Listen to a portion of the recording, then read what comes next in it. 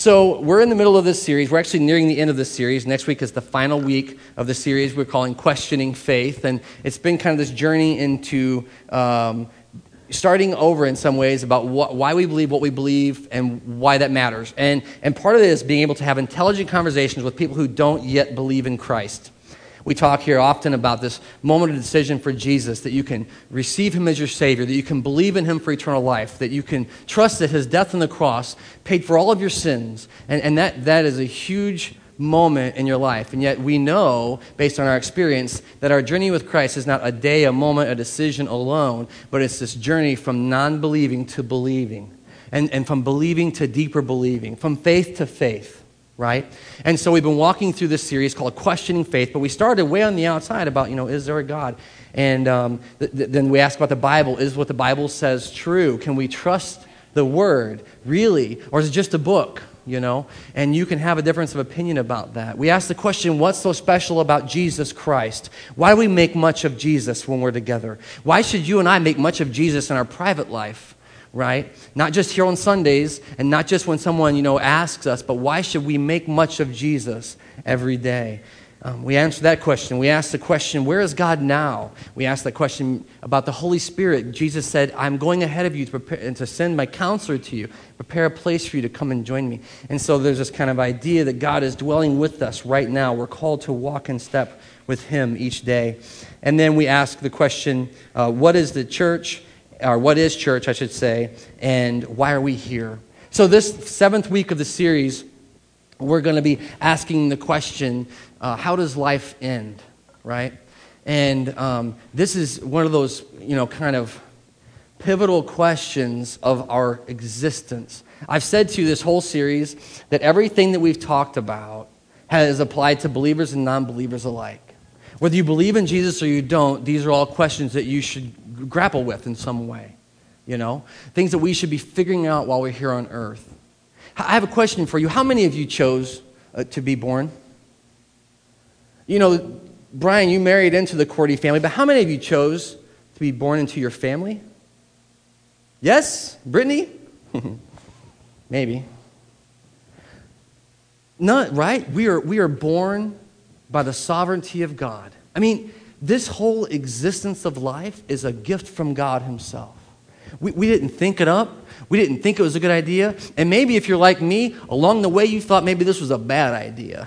You know what I mean? Like maybe you thought, if I could have picked the family, I might not have picked this one, If you married into your family that you picked, I'm sorry, you made that decision, all right? But the one you were born into, you had nothing to say. You were just born into it. I say all that to say there are 2 times, and I say this to people all the time, but there are 2 times, and there are these kind of moments along the way. I think the decision to follow Christ is one of those huge, watershed moments of our life where everything changes. But there are these 2 points where God speaks in a profound way that we have nothing to say. We only listen. And the first is when we're born. We have nothing to say about it. And right now, if you're in this room, you were born, right? Are you with me? If you're here and you're sucking wind, you were born. God made you. And that's a moment, and you probably weren't aware, as I was not aware, of the amazing gift of your own birth. You kind of forget that, don't you? You're coming. But somewhere along the way, you start to realize you're here. And you start to go, I'm here. And we start to think great things about ourselves. How we're going to do this and we're going to do that. The other time, though, that God speaks most profoundly, and I'll tell you the truth, this shocked me. That shocked me as a follower of Jesus Christ. It is in times of death. I came to faith in Christ through a faithful Bible-teaching church. I had faithful brothers and sisters around me that bore with me on all my questions and all my annoyances, and they kept loving me anyway. And by the grace of God, I came to faith in Christ. And yet I was shocked the first time I stepped into a room dealing with death. And I thought, who has anything to say here? My experience was that God speaks most profoundly when we die. And I can't explain it to you other than just say I experienced that reality. That when no one else, when there's nothing else to be said. I'll tell you a story. I wrote an article for the News Leader about this recently. But we had a tragedy in our family. and I was at a family funeral. And if you can imagine, I get involved in some funerals, not a lot, but some. I've been involved in several funerals since becoming a pastor, but this one was family. And my stepfather passed away last November as well, so I've had some personal tragedy over the last year, some difficulty, But this one was my extended family, and I was standing outside of the funeral home, and I had no responsibilities. I didn't have any scripture to read. I didn't have any prayers to say. I was just invited to come and mourn with the family. And as I stood there outside, kind of observing, watching this tragedy unfold before me, I saw men and women who every day of their life were oblivious to God's reality. Every day of their life, they lived it as if they're never going to die, as if there's no end coming, as if we're eternal in and of ourselves. And some of the things that I observed were shocking to me. One of the things that I was surprised by was man's tendency to try to dress up death. I wrote about this in the article. We use special lights, we use special things. My family had taken a rosary and wrapped it around the dead person's hands. There was all this attempt to religiousify his passing. But that wasn't the most profound thing I saw. As I stood outside, this particular funeral home had these pillars. And I watched one of my family members, a great, strong man, as they brought the casket out, lean against that pillar and crumble. You could just see it. Everything that he thought he knew was coming apart in death. And I realized that the weight of it all was the reality that we live in. It was weighing on him. The denial, the obstinance, everything. And it begins and he sinks down. He is defeated. And I realize in this moment, he is dealing with a reality he is not prepared for. He's not ready for this today. I was shocked. And I cried. And I mourned. And I lamented death. And yet I had hope. And I could see that others had none. And so today I want to ask the question of us, how does life end? I think it's critical that we have some understanding of how it starts and how it ends. It informs everything that we decide in the middle. It should inform how we live this day. So as we enter into God's word, I'm going to ask that you would enter into his presence with me, just asking that we would be aware of him, not that he would come, he's here, that we would acknowledge his presence in our lives, in our hearts, and in our midst today. Please pray with me. Father, today we've come here to worship you, to sing praises, to give back. Just give back some of the glory you've poured out in your creation. That you've just give back some of the air you've pushed into our lungs today. Give back some of the strength that you've given us for the food that you've given us, the homes, the nurture, the care, the love.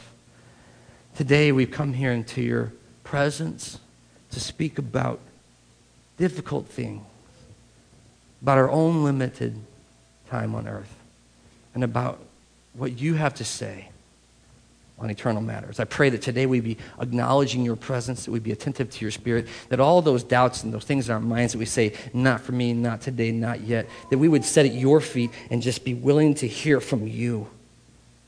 May you teach us in our innermost being that no one should convince us otherwise. And we'll give you praise and glory this day and every day by the power of your Spirit that you're pouring out even now. We pray this in Christ's name. Amen. So we're going to ask 3 questions. If you grabbed an engagement sheet this morning, you're going to see them on there. But the first question that we're going to ask today in our time together is, why do we die? Why do we die at all? If you think about how you would design things, I don't know if I would have that as part of my plan. And we're going to go back, actually, where we were last week. It's kind of funny how we're doing this again, but we're going to go back This wasn't necessarily the plan, but it just where the truth of this is taught. It's in the book of Genesis, the very first book of the Bible. I think it's on page 1 if you're using one of our Bibles. We're just going to read 2 verses here. We read this last week as part of a larger narrative. And you probably know the story, like you were probably taught this story as a little kid, but I think it's instructive to get eyes on it and read it. So hear the word with me. So we talked about the creation last week and how God created everything, but then here it says in verse 16 of chapter 2, and Yahweh God commanded man, he gave us commands, you are free to eat from any tree in the garden, but you must not eat from the tree of the knowledge of good and evil, because when you eat from it, you will surely die. This is just a command given in God's perfect creation. He's like, just don't eat from this one tree. Don't do this one thing. But it's not just a command like you shouldn't do this. He's like, because if you do, there's going to be this result. You'll remember in chapter 3, when the temptation comes, it's the question, you're not going to surely die, right? I mean, there's some way out of this for you, isn't there? I love that we live in the time we live in right now because we have this kind of a health thing going on. I'm very aware of how healthy or unhealthy I am, and I think we're becoming more aware of how healthy, unhealthy we are. But where this thing goes awry is when we think we're going to escape death somehow. We're going to turn this, eternal corner on our own. But here in Genesis, the creation narrative, God tells us, if you do this, you will die. We know the story. They do it. And lo and behold, death comes to the world. I wanted to read with me also chapter 3, verse 19. This is when God says, this is the result of what happened because of your disobedience. And he says this, by the sweat of your brow you will eat your food until you return to the ground, since from it you were taken, and for dust you are, and to dust you will return. You remember he formed us from dust, and he's like, because of this act of disobedience, you will return to the ground. And this is something that when we do a funeral, we have a time of remembrance. We always remember these words, don't we? Something that God spoke over us of our own limited time. So here we have in Genesis, the start of where death comes from. I find a few things striking about this in Genesis, by the way. It's interesting that it enters the world before the first children are born. You remember that one of the promises in the garden was that Adam and Eve were naked and felt no shame. That was one of the realities that they had lived into. But before Cain is born, it happens right after this, before Cain is born, death has entered the world. Before the first generation comes to be, death visits us, God's people. And from this time on, God begins to restore us to his presence, to relationship with him. This is what we believe, where we believe death begins. There are other theories, I'm sure. We're just finite people. But I'm more amazed by the fact that we just deny it altogether. Well, I want to jump into a time, because if you look at the First Testament, it's all these attempts to deal with sin and death. It's all these attempts, and God is guiding his people. He's drawing them near to himself. By the way, that's the journey that we're on, being drawn near to God through everything. Near to God through everything. And I don't know if we believe that that's true. I lament death. I lamented this great man crumbling. I hated it. I hated that there was more hope than that. But even in that, do we believe that God is drawing us nearer to himself? Even in this act, this moment of death. Well, I'm going to ask the question then, as we go through the First Testament, people dealing with sin and death, but we believe as Christians that the cross of Christ, once and for all, triumphs over sin and death. That's what we believe. So the next question that I want us to get into is, well, how did Jesus deal with death, right? If this was our state, from dust you come, into dust you shall return, what was Jesus' response to the reality of death? And if you have your Bibles in your hands, and I hope that you do, please turn with me to the Gospel of John, chapter 11. John, chapter 11. This is a famous story, again, much like the narrative in Genesis. You've probably heard it before. And so we're not going to go through the entire story. It's like almost the entire chapter in John 11. But I want to ask a few questions about Jesus' response to death. He's been walking and teaching his people. He's been loving them and challenging them and pressing them forward to think in new ways about God's presence with us. He's been challenging the people to stop assuming the way God has to work and start to see how he is working among us. And John chapter 11 comes as Jesus is beginning to turn toward Jerusalem, which, as you and I know, will become his own death, the place where he will meet this eternal curse. Read with me, starting in verse 1. A man named Lazarus was sick. He was from Bethany, the village of Mary and her sister Martha. And this Mary, whose brother Lazarus now lay sick, was the one who poured perfume on the Lord and wiped his feet with her hair. And so the sisters went back to send word to Jesus, Lord, the one that you love is sick.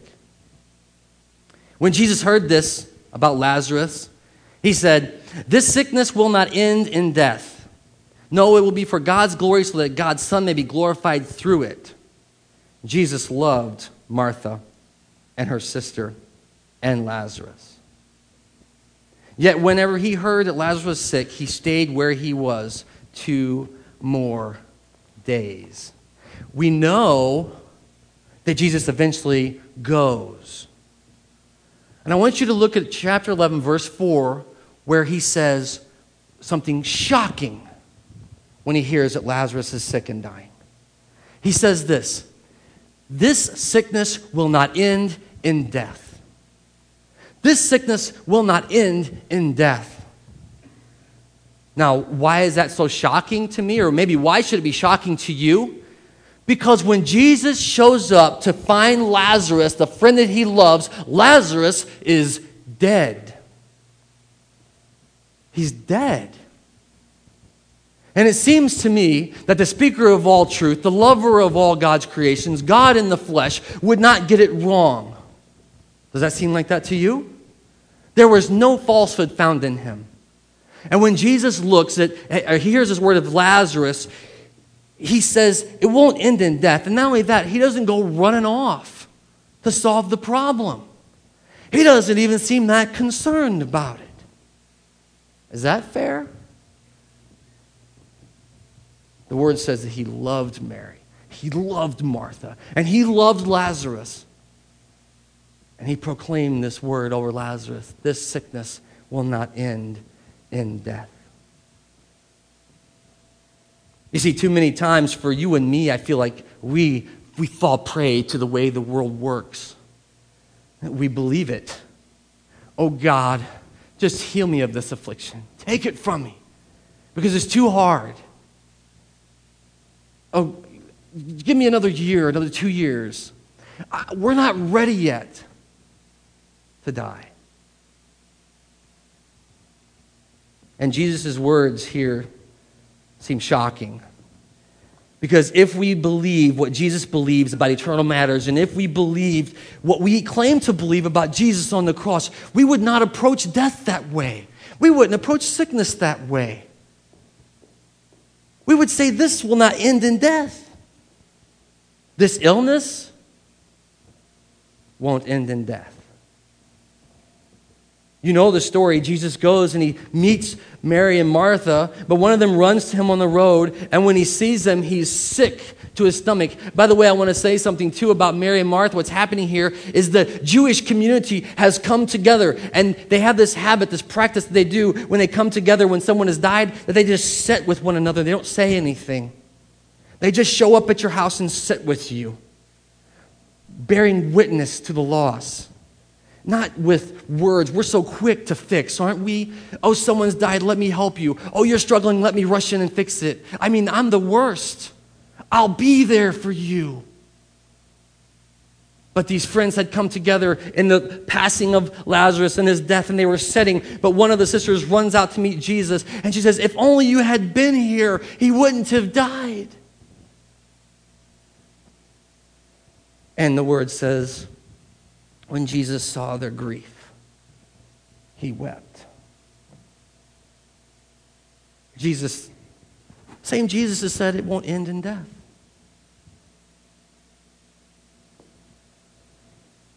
I want to challenge our presumptions about living and dying today.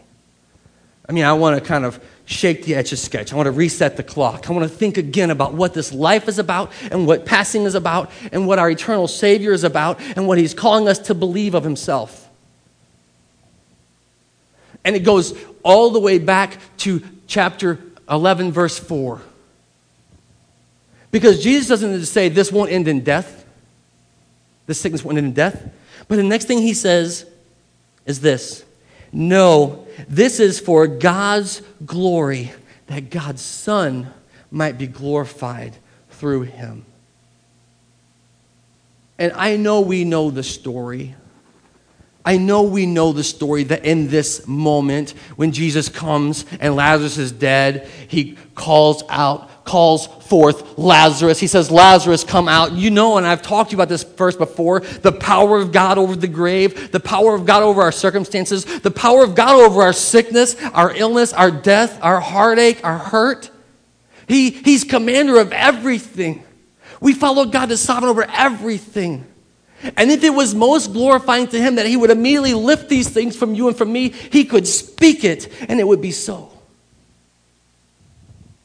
But Jesus comes to this moment with Lazarus because this sickness will not end in death. It will be for the glory of God and the glory of God's Son. And that's what he says. Sometimes in our life, we just want this pain to stop. We just want the hurt to stop. And I know some of you, maybe all of you, have lost someone that you love very much. And some in tragic situations, tragic circumstances. And you just cry out and you say, God, if this would only stop. But today I want you to hear what Jesus believes about death. And he says, this will not end in death. This is for God's glory and the glory of his Son. We start to see our lives this way, and we start to believe that the suffering and the pain and the death are not acknowledgments of God's absence from us, but an acknowledgement that we are with him on the journey. Do you hear me? That we have the courage to look life and death in the eye and say, I will walk through this. Psalm 23 is a psalm that we preach when we talk about living and dying. And it says, though I walk through the valley of the shadow of death, I will fear no evil, for you are with me. We go with God through this journey of life and death. And here in this moment, Jesus says, this will be for God's glory. Jesus knew what he was talking about. Later on, the word says this. Many of the Jews who had come to sit and mourn, who had just showed up with nothing to say, when they saw Jesus call Lazarus from the tomb, they believed. They believed. Those who were gathered near in Lazarus' passing, when they saw the grace, the presence, the reality of God among them, they believed. And Jesus' words in 11:4 when he says, this won't end in death, but will be for the glory of God and his Son Jesus come true. And I wonder in our own lives, do we have such courage to face pain and suffering and death in that way? To believe that in spite of all circumstances, in spite of all that we see, in spite of all that maybe we believe, that we know that God is working in it, through it, and transforming all of us, changing all of us to be nearer to himself. This is how Jesus dealt with death. And the reality is that he goes from Lazarus in the tomb, calling forth life. That the same Savior, the same rabbi, the same teacher walks into Jerusalem and opens his hands on a cross where he breathes his last and he says, Tetelestai, it is finished. The one who could stand outside of the tomb entered into the tomb in death. That's what the word says.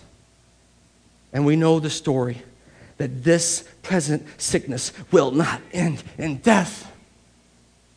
The reason that we believe in Jesus, the reason that we're Christians at all is because of the resurrection from the dead. This reality that God has power over sin and death. And you and I, therefore, because of Christ, are called to live life differently. The Savior that we follow, he's not shocked by death. I don't even think he wants us to be afraid of it.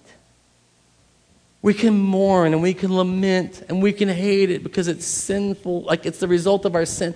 But it's not to be feared in Christ. So the last question that I want you and I to ask today is this. So how do we face death? I mean, this is a practical question. How are we going to face death in our life as believers in Jesus? What is it going to look like? I'm going to invite you to turn one more time, to the book of Philippians. Philippians was written by the Apostle Paul. We're going to start in the first chapter and read a few verses here. But Paul gives us the way, his modus operandi, the way that he functions in this life because of the reality of Christ and Christ's crucifixion, death, and resurrection. And we're going to read from chapter 1, verse 19. Hear the word with me. Paul says, "Yes, I will continue to rejoice always, for I know that through your prayers and the help given me by the Spirit of Jesus Christ, what has happened to me will turn out for my deliverance." You know, Paul has not had an easy time in this world. Paul has not taken the easy path in following Jesus. And he says, I am convinced that because of your prayers and the presence of the Spirit of Jesus Christ, that everything that happened to me will be for me, for my deliverance. Verse 20, I eagerly expect and hope that I will in no way be ashamed, but have sufficient courage so that now, as always, Christ will be exalted in my body, whether by life or whether by death. That is crazy talk from Paul. He's saying that I am so confident in Christ that no matter what the circumstance, no matter what the pain, no matter what the loss, even my own life, I'm going to trust that that will exalt God all the more. Jesus compels us forward, and Paul is leading by example. No matter what comes in my body, whether life or death. Verse 21, listen to what he says. You know these words. We pull them out of here all the time. For to me to live is Christ and to die is gain. If I am to go on living in this body, it will mean fruitful labor for me. Yet what shall I choose? I don't know. Paul, prisoner. Paul, who's been abandoned by his people. Paul, who's been called a heretic and a lunatic. He's been beaten. He's ugly. He's banged up. Nobody wants to hang out with this guy anymore.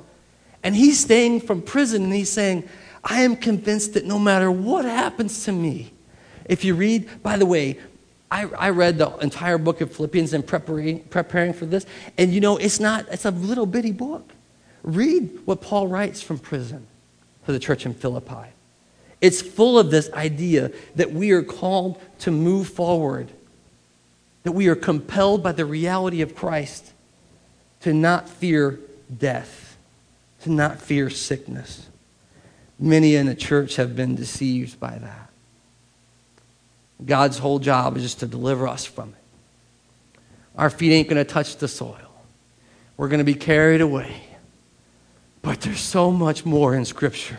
I mean, God can do that for His glory. But there's so much more in Scripture that says that we will suffer in this life with Christ for our good and his glory. Look at one more place with me, if you would. Philippians 3, just a few chapters later, verses 7 through 11.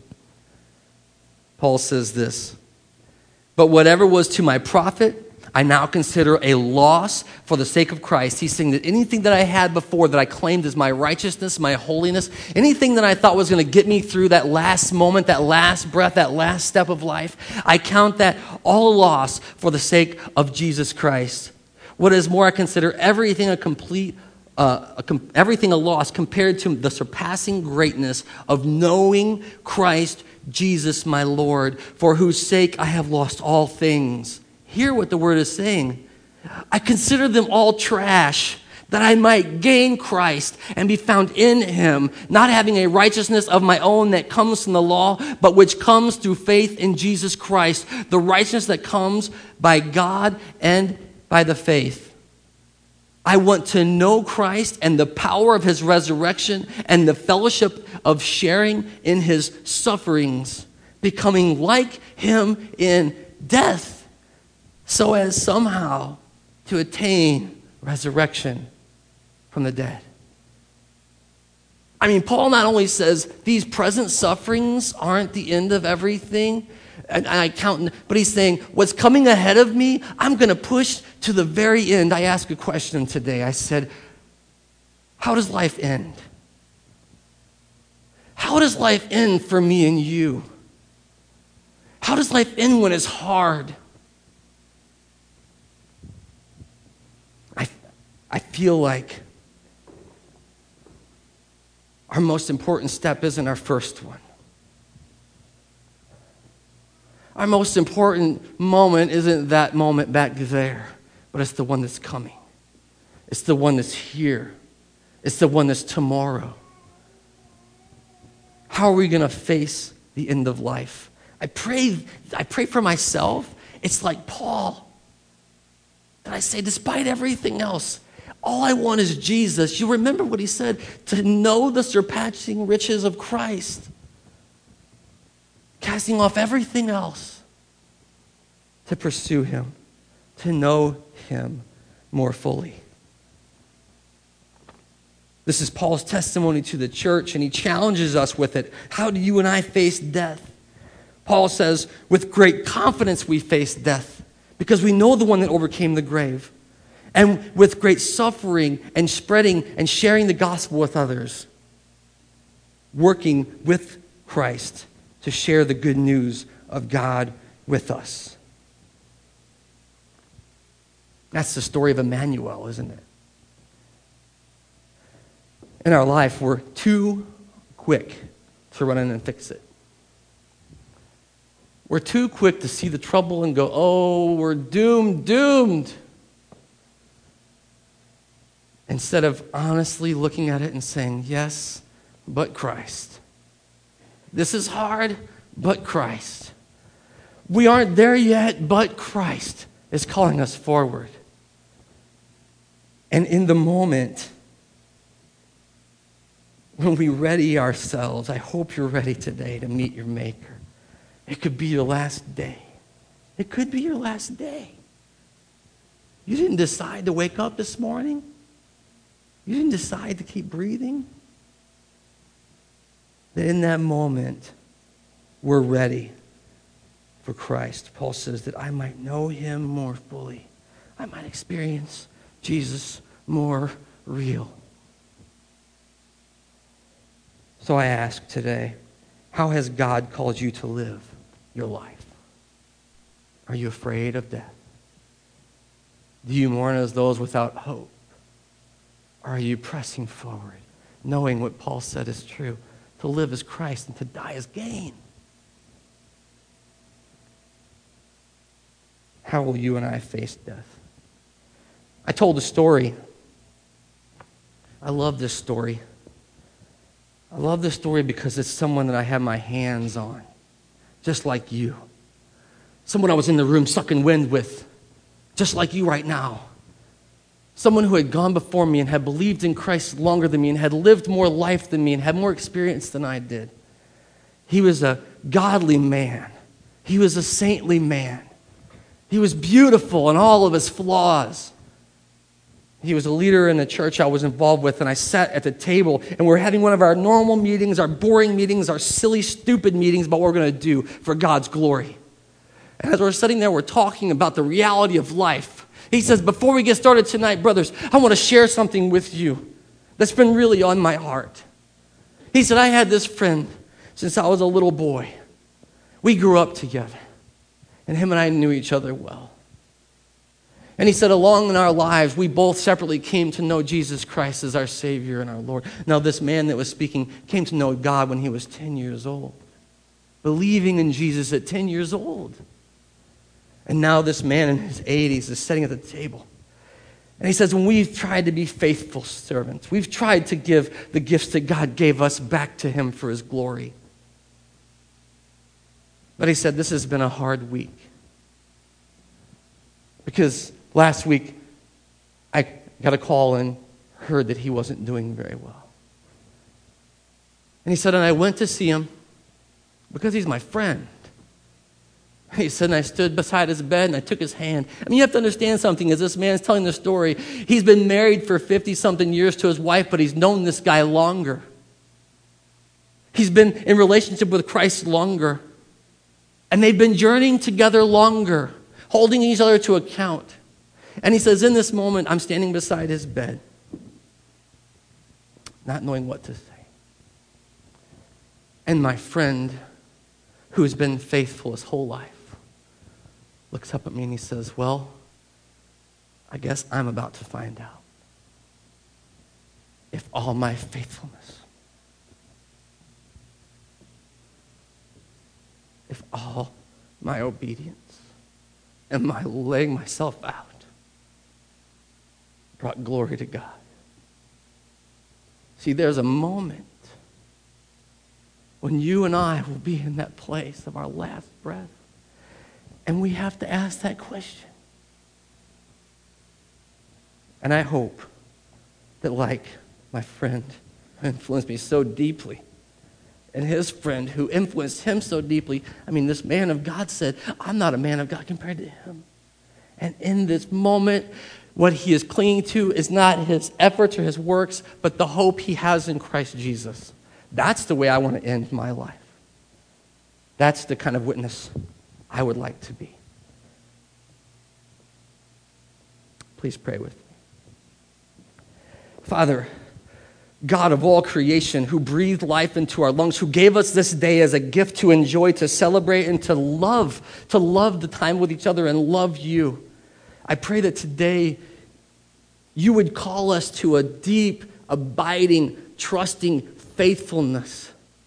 That we would see beyond the day, we would see beyond the sufferings, and we would know you more fully. That we would change our whole mindset when we face things in this life that are hard, and we would turn them not from pity parties about us and to glory for you. Oh God, we need strength to do that well. We are so prone to feel sorry for ourselves. I pray, Father God, by your grace and mercy, that if there are those here today that don't even know the healing of your Son and our Savior Jesus, that they are still so lost and hurting and far from God, that you would whisper to them today, they are near. You are near. And that in a moment, their whole lives, their eternal destiny can change in your Son and our Savior Jesus. Lord, I thank you as one who sat at the foot of the cross and just received the gift of salvation. And I pray that today there might be more who would trust you for the first time.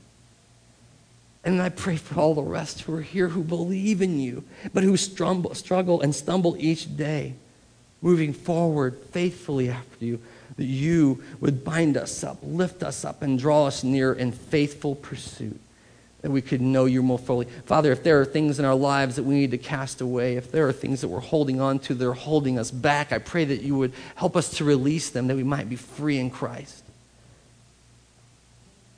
We don't want the stuff of the world. We don't want the trappings of the world. We want Jesus. We want resurrection. We want life. And Father, I ask that today you remove anything that keeps us from that. May you be glorified as your servants continue to pursue you, to bring glory to your name, to worship you, to draw near to you this day and always. We pray this in Jesus' mighty name. Amen.